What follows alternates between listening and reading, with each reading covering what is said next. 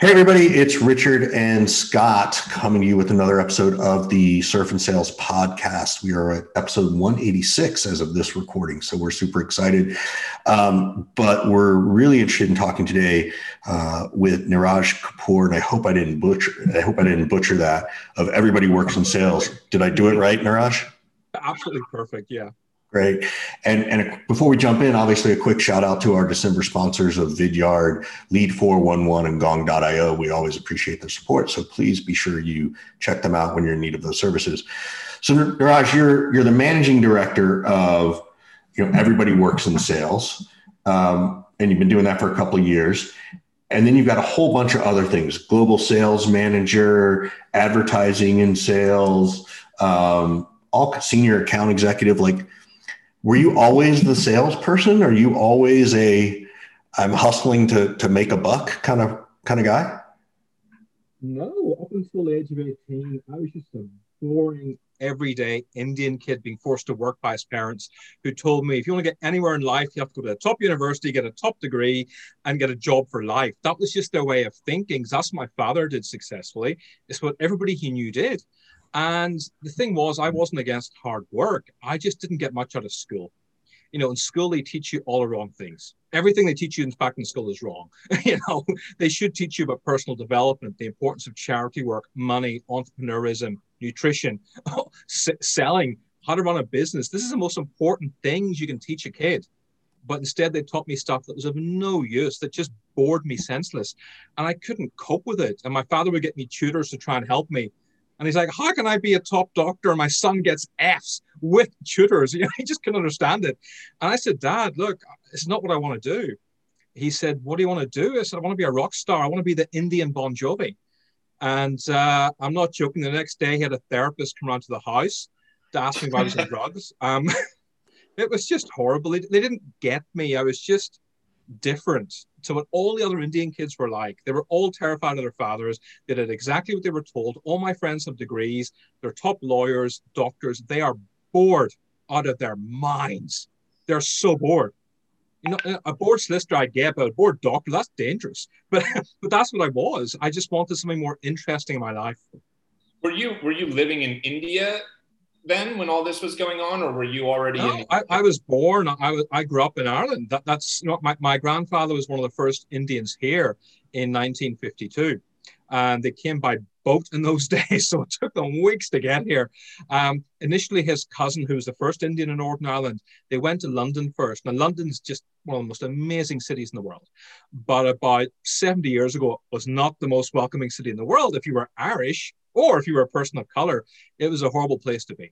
Thankfully, it's changed and grown since then. So they weren't made to feel welcome in London, and they came to the Irish countryside where people really are just so friendly. Everybody says hello to you. It's a really nice way of life, very friendly, quite laid back way of life. Now, I have to push back a tiny bit on this part, because in roughly 1996 or so, I'm in Ireland and playing soccer in a town called Dundalk, right? Yes. So my buddy and his brother and his friends say, hey, we should scoot up to Belfast, so you should check it out. And I'm like a 19-year-old California, kid. I don't know shit about the world. And I get off the train and I'm in the town, and there's a fucking tank, a literal tank, rolling down the street. And I'm like, whoa, what is going on? Talk to me about the evolution of Belfast from what I saw back then to what it's like now, and Ireland as a whole in terms of embracing tech and startups and young businesses and that kind of thing, because it's become a decent hub in Europe. Oh, huge. Well, in the 70s and 80s, there was so much terrorism and violence. Everywhere you went, there was an army guy with a machine gun. And that's, it becomes so normal, you don't even question it. And you would go out on a Saturday night and you would have your car checked. They would look through it with detectors, but that's what I grew up with. I did not know any different. So I left in 1992 to go to England.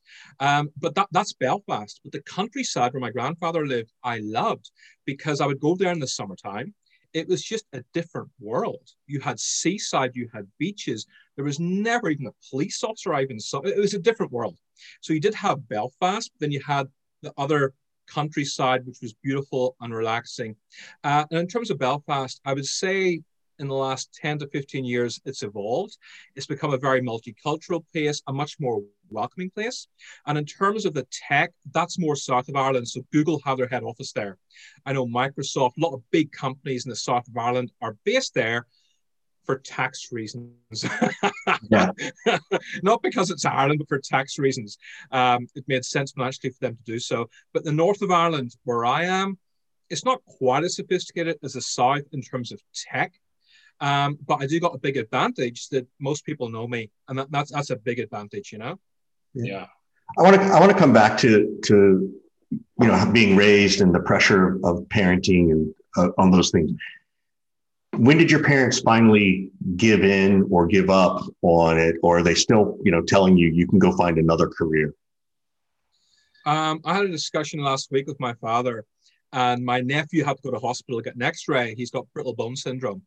And he's a lovely kid, but, quite ill. And I said, I'll take him. My father says, well, you can take him. You haven't got a job. I said, Dad, what do you mean I haven't got a job? I run my own business. He goes, yeah, but it's sales, And it's just incredible. He still doesn't appreciate the fact that because it's not a regular salary, sometimes like January and February, I make a killing. Right. But in March, I might be empty. There might be no work at all, but that's the nature of my job. Summer and December are a little quieter, but January and February is amazing. May and June is awesome. That's just the nature of my job. And sometimes during the day, I'll be sitting there with a cup of tea, just thinking. And he thinks I'm just lounging around. I'm not. Warren Buffett said you got to spend at least half an hour a day thinking in peace and quiet. So my devices are off. He thinks I'm snoring or lying. It's just my way of doing. That's just how I am, But he means well. And obviously, my parents are well-meaning, and they've always looked out for me, but they have said to me, why are you doing this? Why are you doing this? Why are you doing this? And when I got into sales, they were just relieved. Thank God he's got a job. I think that was it.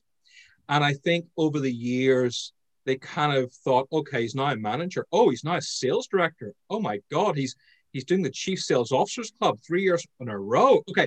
And I think when they saw my success and the nicer clothes and the nicer cars and the nice houses, and the fact I would pay for their holidays, all of a sudden they're like, once they could brag to their friends about how successful you were, that's when they started to accept it.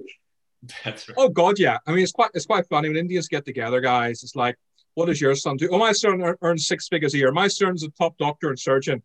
My mom's like, my son works in sales. or I have to go to the toilet. Or I need to go to the toilet. I'll come back. And she would literally bury her head in shame. You go, sales?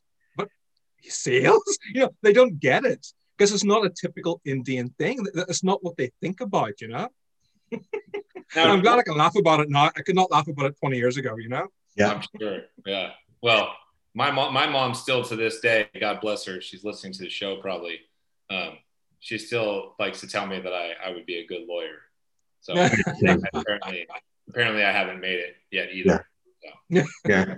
I get that same one. But I want to shift, Niraj, because you do a lot of things. So for context reasons, right? Let's talk a little bit about very specifically, right, what you're doing now with Everybody Works in Sales. Like, what is that, so people understand a little bit about your background as we start to talk about some sales stuff? Sure.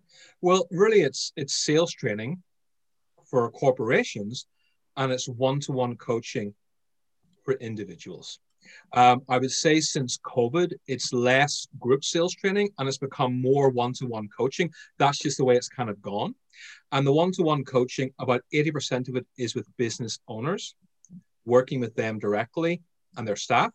And 20% is with sales executives who aren't getting any kind of training at all, but they want to become sales managers. And every now and again, it's a sales manager who wants to be a sales director. But like I said, it's only 20% because sadly, most salespeople lack awareness. They don't think of getting coached. They just doesn't even occur to so many of them. It's just incredible, Yeah. Yeah, I see that generationally. Like I'm a Gen Xer and I never thought I would want to be coached. I thought I knew it all. And I still battle that part of my ego on a regular basis. Scott can attest to it. He calms me down. But I do think the younger generation is much more open to it. But I don't know if that's how you see it, and maybe it's cultural in the U.S. versus Europe. I want to add. The younger generation. Sorry, go ahead, Scott. Go ahead. You can answer. Go ahead. The younger generation are much more open to learning, Richard, except when it comes to picking up the phone. They are terrified. I have literally had young people go to HR and complain about me, saying, this guy is abusing me. And I was called into the office of this company saying, the staff's complained about abuse. I said, what? What's going on? He goes, you're forcing her to pick up the phone. I said, oh my God. She was so scared of picking up the phones. I literally said to everybody, right, take your phones, turn them off.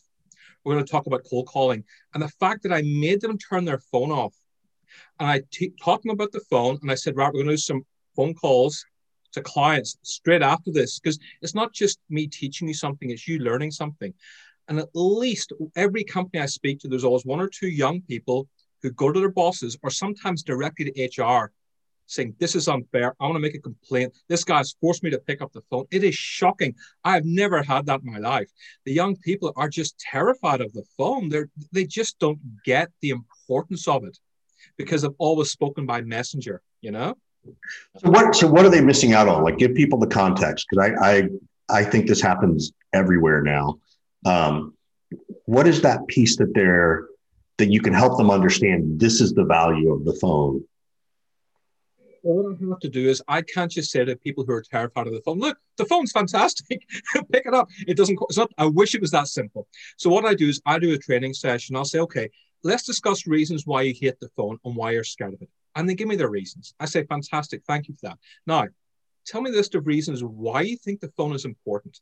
And that session is deliberately longer. It's more detailed. And we go through the list saying, okay, guys, what do you think is going to give you results?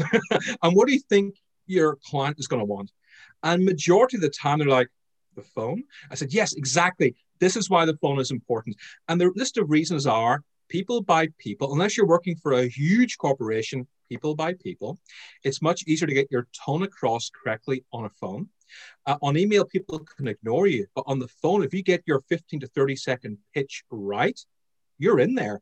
But you can write a really good email and get nowhere. And with a phone, you can always go that bit further. You can find out who else is involved in the decision-making process. You can connect quicker.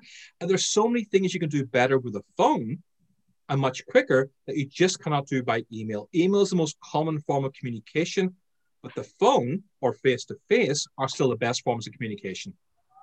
I want to shift gears a little bit and dig into something that is relevant for all of us, I think, in a way. But I want to know your perspective, Niraj. And that is, how do you differentiate yourself as a sales trainer or a sales coach from all the other people out there, right?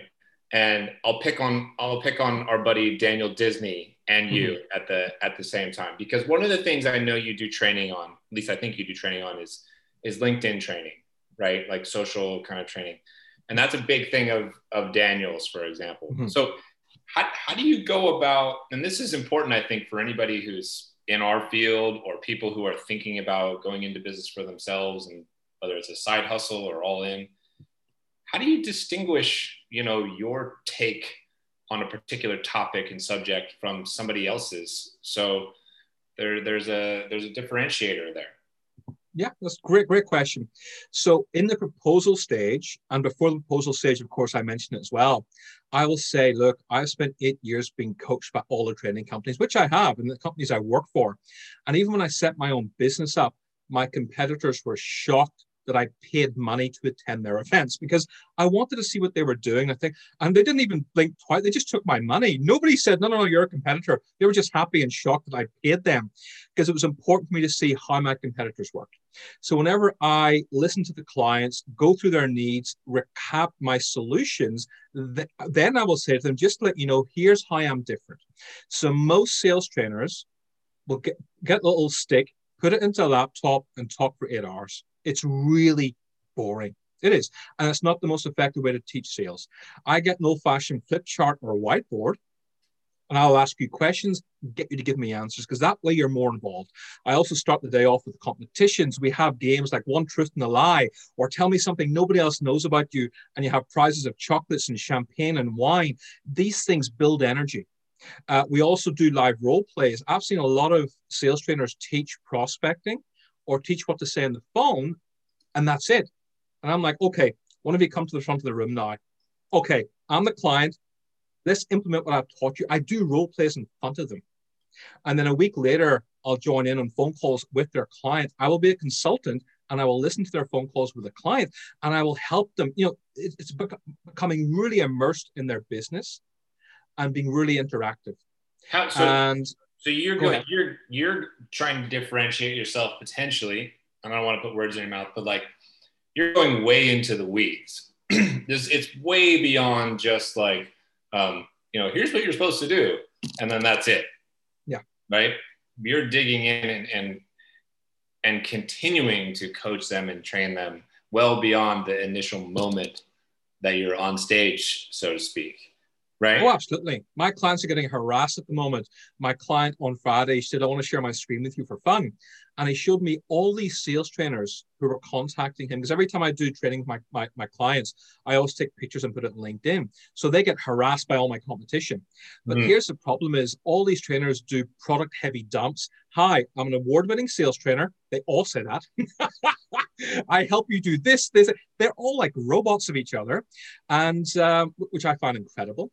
But my clients stay loyal to me because I keep them accountable. They only hear from sales trainers in November, December for the January, February booking. That's it. Whereas I'm in keeping in touch with people all year long. I am prospecting all year long, but also I am keeping people accountable. So even people who worked with me back in January and February, they haven't booked with me since. But every month I will speak to the MD and say, okay, how are the team getting on? What results are they getting? What are you struggling with? And quite often as a bonus, I have like a 20-minute one-to-one with a member of staff who's struggling or a member of staff who's a few percent away from their target. You know, I give so much added value, which again, most trainers don't do. It's a flat fee, £3,000 a day, which is about $4,500. And that's it. You don't hear from them again until they want your money. And in terms of Daniel Disney, I've been up against him twice. And if somebody wants LinkedIn training as part of the sales training for an hour, 2 hours, no problem. But one company wanted LinkedIn social selling for the entire day. I said, look, I don't want to do that. I just don't. Daniel Disney is a fantastic guy, really good friend of mine. I think you should call him. They did. So, you know, that's how Richard gets all his business too. I just hand him over all the things I don't want to do all day long, right, Richard? That's such shit. You're such shit. So it's actually the opposite of that. That's why it is actually the opposite of that. I'm like, oh, here, you should do this, Scott. You should do this one. So, but I agree with everything Niraj is saying. Is I see the same thing. Is that, you know, we know who the good people are in the business, right? And I tell people this all the time that we know our swim lanes. Like I know that if someone wants a deep dive on LinkedIn, you know, go to Daniel, right? Like that's not what I do. I'm a little bit more like you, Niraj, of just like, I can focus on this part for an hour, maybe two, right? I could build out a massive LinkedIn thing. I just don't, I just know where my swim lane is right now. But I agree with you too, is that it's nothing about, it has nothing to do with what you're teaching them. It has everything to do with how you're teaching it. And I call it real play and role play. Like real play is like, what did you say last week in this conversation? And role play is, now what are you going to say next week? Let's role play that deal, right? And that's, to me, that's the biggest piece of the training, right? It's 5 minutes on concept, 25 minutes role playing. Yeah. I don't know if that's how you do it. Sorry? Not as much as that, but I think it's a great idea. But I will spend a lot of time teaching it and making sure they really understand it. Yeah. And then I like to do role plays because the role plays is really important. And again, I'm surprised so many trailers don't do role plays. Yep. And one thing I do in my industry is I build a lot of respect up with certain sales trainers like Dan, even Benjamin Dennehy. I've had people call me, you know, when I go through, I go, okay, how many calls are your team making a day? And they'll go between 50 and 60. I'm like, okay, I'm not the guy for you. You know, most people I teach will do between 10 to maybe 25 calls per day. They're not the 50. There's two kinds of companies. There's the ones that like really do the big numbers. That's not me. Benjamin Dennehy, here's his details. And I've passed on quite a few clients on to him, but that's okay. I respect him. He's very different to me. He doesn't teach the way I would teach, but people respect you if you turn their business down and say, look, here's somebody else. And it's quite interesting. I still have those good relationships with people because I put their needs in front of my own needs, in front of my own money, which I would have liked to have had in my pocket. And I think that's very important ethically as a sales trainer, because the way most people look at sales trainers is we're like car salesmen a lot of the time, or we're like real estate. Most people think we're the same, even though we're not. Most people often think I'm just the same as everybody else, even though I'm not, you know? Yeah, I see the same thing. I see the same thing. I want to dig in a little bit. I want to give some people some tactics, right? Like I loved how you walked through with people on you're changing the mindset, right? Changing their frame of reference around the phone, which is beautiful. What are some other tactics you see that you could give out? That aren't, I don't want you to give away your training for free, but like, hey, here are 2 things every salesperson could start doing on LinkedIn, or hey, here's 1 or 2 things you should start doing or stop doing on LinkedIn or email. Like, just off the top of your head, what does that come to? What comes to you? Yeah, sure. The first thing I say always surprises people. What's the most important thing about selling on LinkedIn? Do not sell on LinkedIn. It's like, the Fight Club speech. What's the most important thing? Don't talk about the Fight Club. And with LinkedIn, it is don't sell. It is relationships first, selling second. Do not be that person who just spams straight away. And it's not just salespeople. I get MDs, even CEOs doing this. It's so off-putting. And the second thing is I like to do listening exercises. So I always get people to face each other and say, okay, get into pairs. All right. So person A, I want you to tell person B the most important thing that has ever happened to you in your life. And person B, I want you to be distracted. I want you to pay 0 attention. And we do that for 30 seconds. And then we switch it around and say, okay, person A, tell person B the most important thing in your life. And person B, I want you to listen like it's the most important and amazing thing you've ever heard. And that's all about listening skills and making people feel valued, because these are 2 very easy and very quick things to teach people in sales training. Every show, Niraj. There it is. Every show, Richard starts talking and he's on mute. At this point, I just do it to annoy Scott. I thought you were so wild, but like, oh my God, that is just priceless. It was a long pause. Yeah, it was pretty priceless, actually. I do like the listening skill piece. I like the active listening role play that you do there, because it is super important. So go ahead, Scott. I was going to say, I feel like, every time you speak when you're on mute, I should just get to automatically ask the next question as like your punishment. So I actually want to dig into something that you mentioned. You were talking about how you didn't phrase it this way necessarily, but like you're going above and beyond and you're like following up with past clients and adding value and giving them 20 minutes ad hoc here and there. How do you balance when you run your own business and you are the product like you are? How do you balance helping people out, adding value with just giving away, free advice, right? And not doing any billing. How do you think about that? I think there's no phrase, success leaves clues. And, the people I probably invested most of my life would be Tony Robbins, because I've been to his UPW, I've invested in his courses, and Gary Vaynerchuk. And most of what they do for free. They do it for free, and they give away as much value as they can. And then they will try to upsell people to their programs or to their one-to-ones and their courses. And that's it with me. I give away loads of free stuff. And every now and again, somebody will contact me for coaching. But sadly, they just want free stuff, more free stuff. And I've learned to get rid of those people very quickly. I've learned that especially when young women call me and tell me how amazing and talented I am, I used to go, oh, thank you so much. That's really nice. And I realized they did not care one bit. They just wanted free stuff. But, the more times a bad thing happens, the smarter you become. So I've learned to clock on very quickly if somebody is genuine in wanting coaching. I also get to the point very quickly, do you have a budget to invest in this? Because I am not cheap. If you want somebody cheap, there's hundreds of guys out there who can help you. I'm not cheap. You got to invest in me at least 4 figures.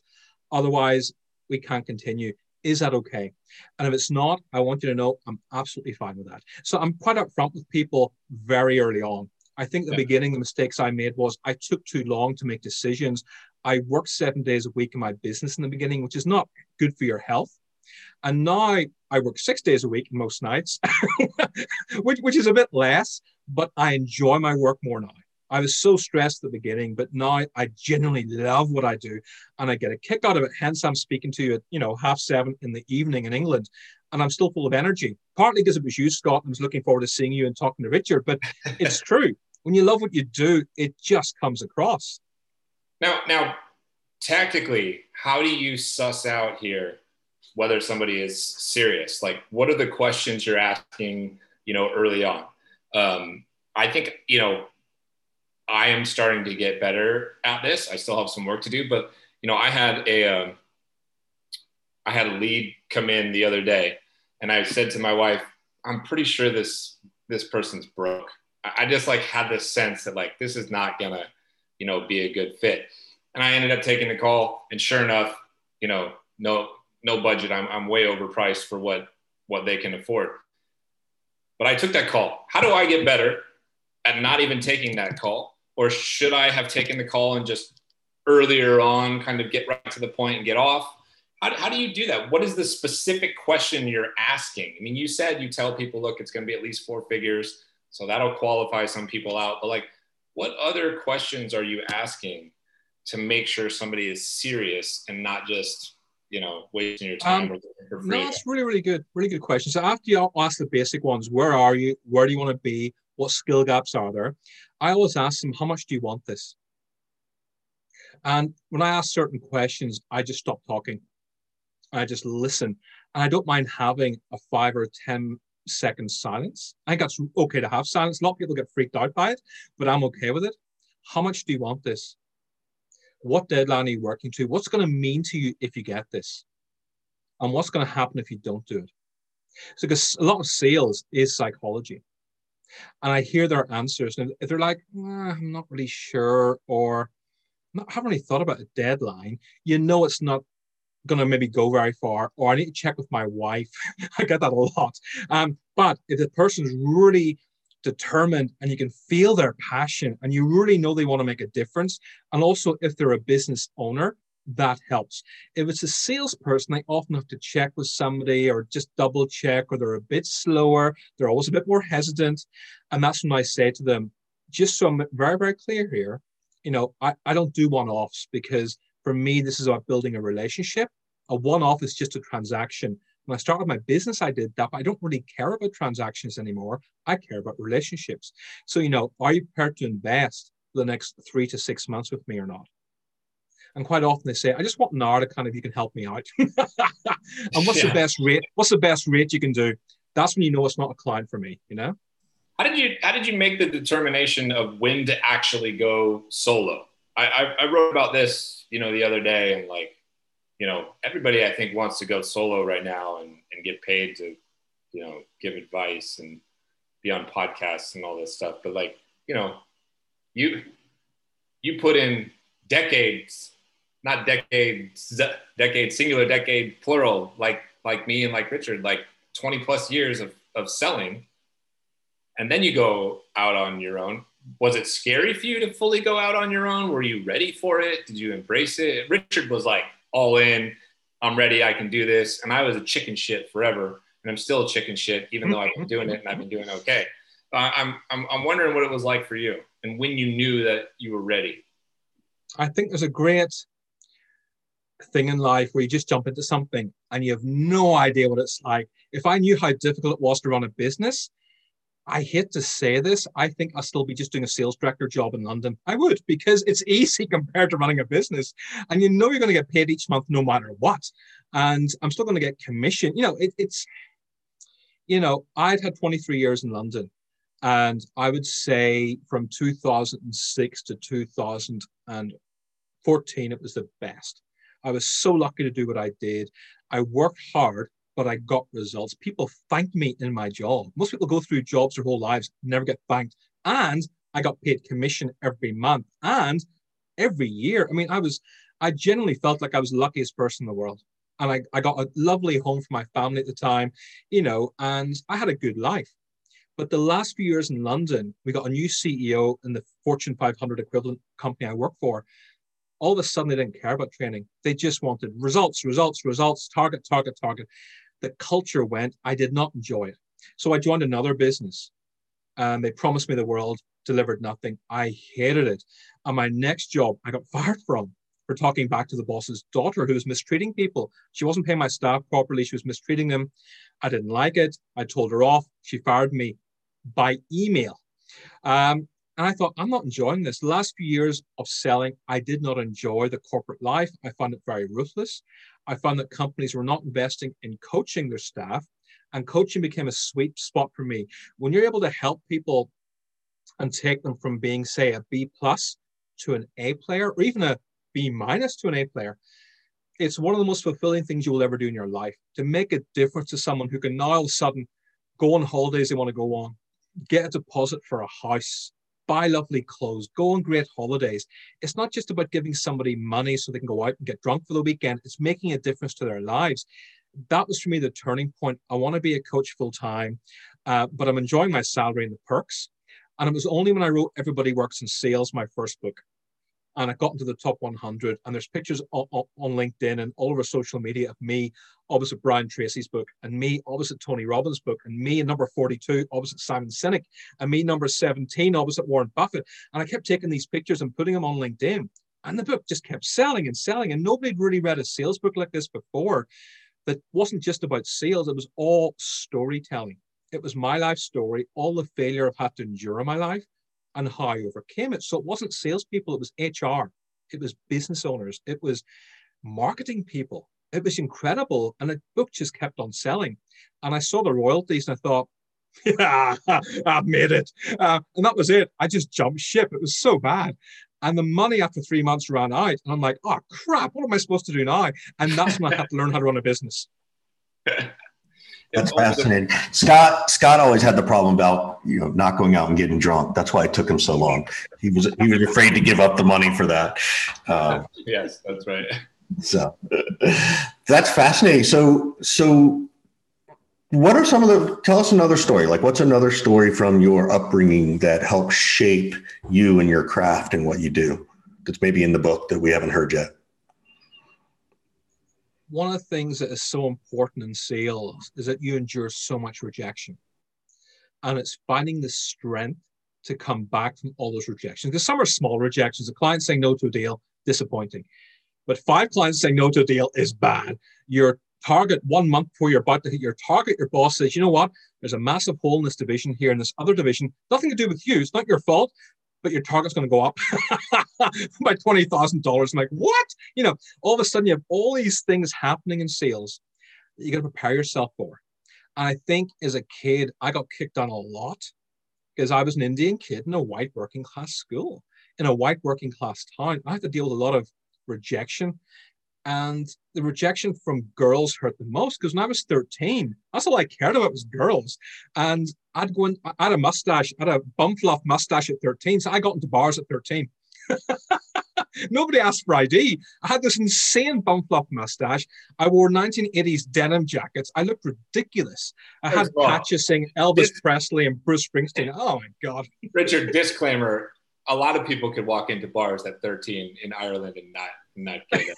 That's all right. I just like this from I feel like you're the kid from the movie that came out about Springsteen a couple of years, the Indian kid, right? Or maybe it was Pakistani. I was one of the kid from the John Hughes movie, 16 Candles, but I was clueless, but I just knew I liked girls and I liked rock music. That was it. That's all I cared about. And I go to bars and I get rejected. And again, rejected, again, rejected. And no matter how many times, 10, 15 times in a night, you keep on going. It's about building up resilience. So it almost becomes secondhand to you, and it just happens almost normally. And building up my resilience is one of the best things I did as a kid. I wasn't aware, of course, at the time. I was building my resilience. I was just getting rejected all the time, but I kept coming back for more. And that's a great skill I have as a business owner, whereby recently I have 2 big pharmacy clients. And I pitched it for a 3rd pharmacy client. I thought, this is great. I've got 2 big clients and pharmacy guys are paying good money at the moment. And they rejected me after all the work I did for a well-known training company, not a better training company, a better known training company. And I was gutted. I put weeks into this. This was huge. And I lost it. And I was so upset. And I went for a walk, like I always do, listened to a bit of music, did some charity work, hung out with my nephew, talked to my best friend. And within a half day, bam, I'm back on my feet again. You have to be able to get back on your feet when you have big rejections in sales. You really do. One of the things you mentioned earlier is summertime slows down a little bit. December slows down a little bit. You also mentioned, though, that you're prospecting all the time. Yeah. So how does somebody who is a business owner like you, how are you effectively trying to smooth out the highs and lows? Do you avoid these, this peak sprint and this valley of nothing? Or have you just sort of said, this is the way it goes. This is the ebb and flow of things. And, there's just seasonality. How do you reconcile that? The first 2 years I accepted it because that's what all other business owners told me. This year I've changed track completely, because I lost 90% of my revenue in March 2020. All the speaking I was doing at events went. All the corporate training I was delivering between May and June in London, gone. All the clients I was working with put staff in furlough, or in some cases, sadly lost their jobs. And here's the thing, I still had a mortgage to pay. I still have a daughter at university. And I'm like, how am I supposed to deal with this? Because I've just come out of a brutal divorce after 21 years of marriage. I've lost so much. January and February, I was flying high, had my first 5-figure months in business, and all of a sudden, boom, everything went. I mean, that's really scary. And I did the old Brian Tracy thing of, okay, get a pen, get a piece of paper, write down 20 solutions, turn everything off. And that's what I did. And I wrote down 20 things I want to achieve. I want to do a masterclass. I want to do a mastermind group. I want to finish off my second book. I want to launch a podcast. Every single thing in there I did, even though I hadn't a clue how to do them. I hadn't a clue. I just did it. And that really kept me going. I've learned to understand multiple incomes, which I've never really had before. My income was always sales training, maybe speaking at events, and a tiny bit of book royalties. But now it's from masterclasses, it's from mastermind groups, it's from speaking at events, it's from 2 book royalties, it's getting a publishing deal for Bookboon to write an ebook. It's all these little incomes. And it meant that in July, when I maybe wasn't coaching as much as usual, I still had other incomes to take care of me. Individually, they're not huge, but together they add up. They're fantastic, Yeah, they add up. Yeah. Well, we are getting towards the end of our time here together. And we want to thank our sponsors, Vidyard and Gong and Lead 411. They've been great partners. They've got great products, great people who work there. You should check them out. What can we do for you, Niraj? Is there any questions you have for us? Anything that we could be helpful with? Anything you're working on that you want to shout out? You take a moment and kind of take charge. Oh, thank you. Well, I've been single for a year. It's not been easy. I don't know if I can help you on that front. That's not exactly what I do. Maybe Richard can help there. You ask, Scott. We're Liverpool fans. Come on, we're practically brothers. Dude, all I know is that it's supposed to be as easy as swiping left and right from what I hear, but I don't know. So that's my best advice. I don't swim in that pond anymore. So I don't even dip my toe in it.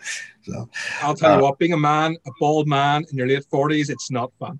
No, I would say coming up, I'm launching on Boxing Day, actually, because between Boxing Day to end of January, that's when the personal development world goes crazy.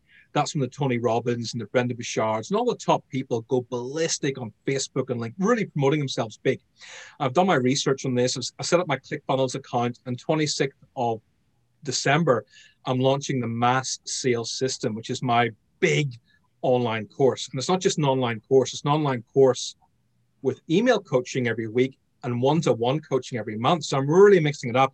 That's something I'm really excited about. And if people want to talk about that, contact me on LinkedIn, get in touch. But apart from that, you saw me last month with my ridiculous handlebar mustache. I was raising money for November, and I raised about £675, which is about $850. So that was great. I do that every year. And that was awesome. But no, apart from that, I'm just really happy to be in your show. I love sharing insight with people. And every time I do one of these podcasts, I hope, even if it's just a few people take action or learn one thing that just helps them out a bit more, that makes me really happy. Yeah.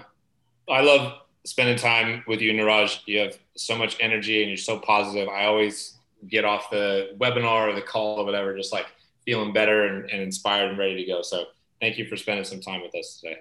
No, thank you, Scott. And Richard, I really appreciate your time as well. Thank you both for having me in your show. Likewise, Scott kept me on mute through the end of the show, so that's why I haven't talked in 10 minutes. Sure, buddy. Thanks, Niraj. It was a pleasure chatting with you today and learning more about you, bud. You too. Take care, guys. Bye.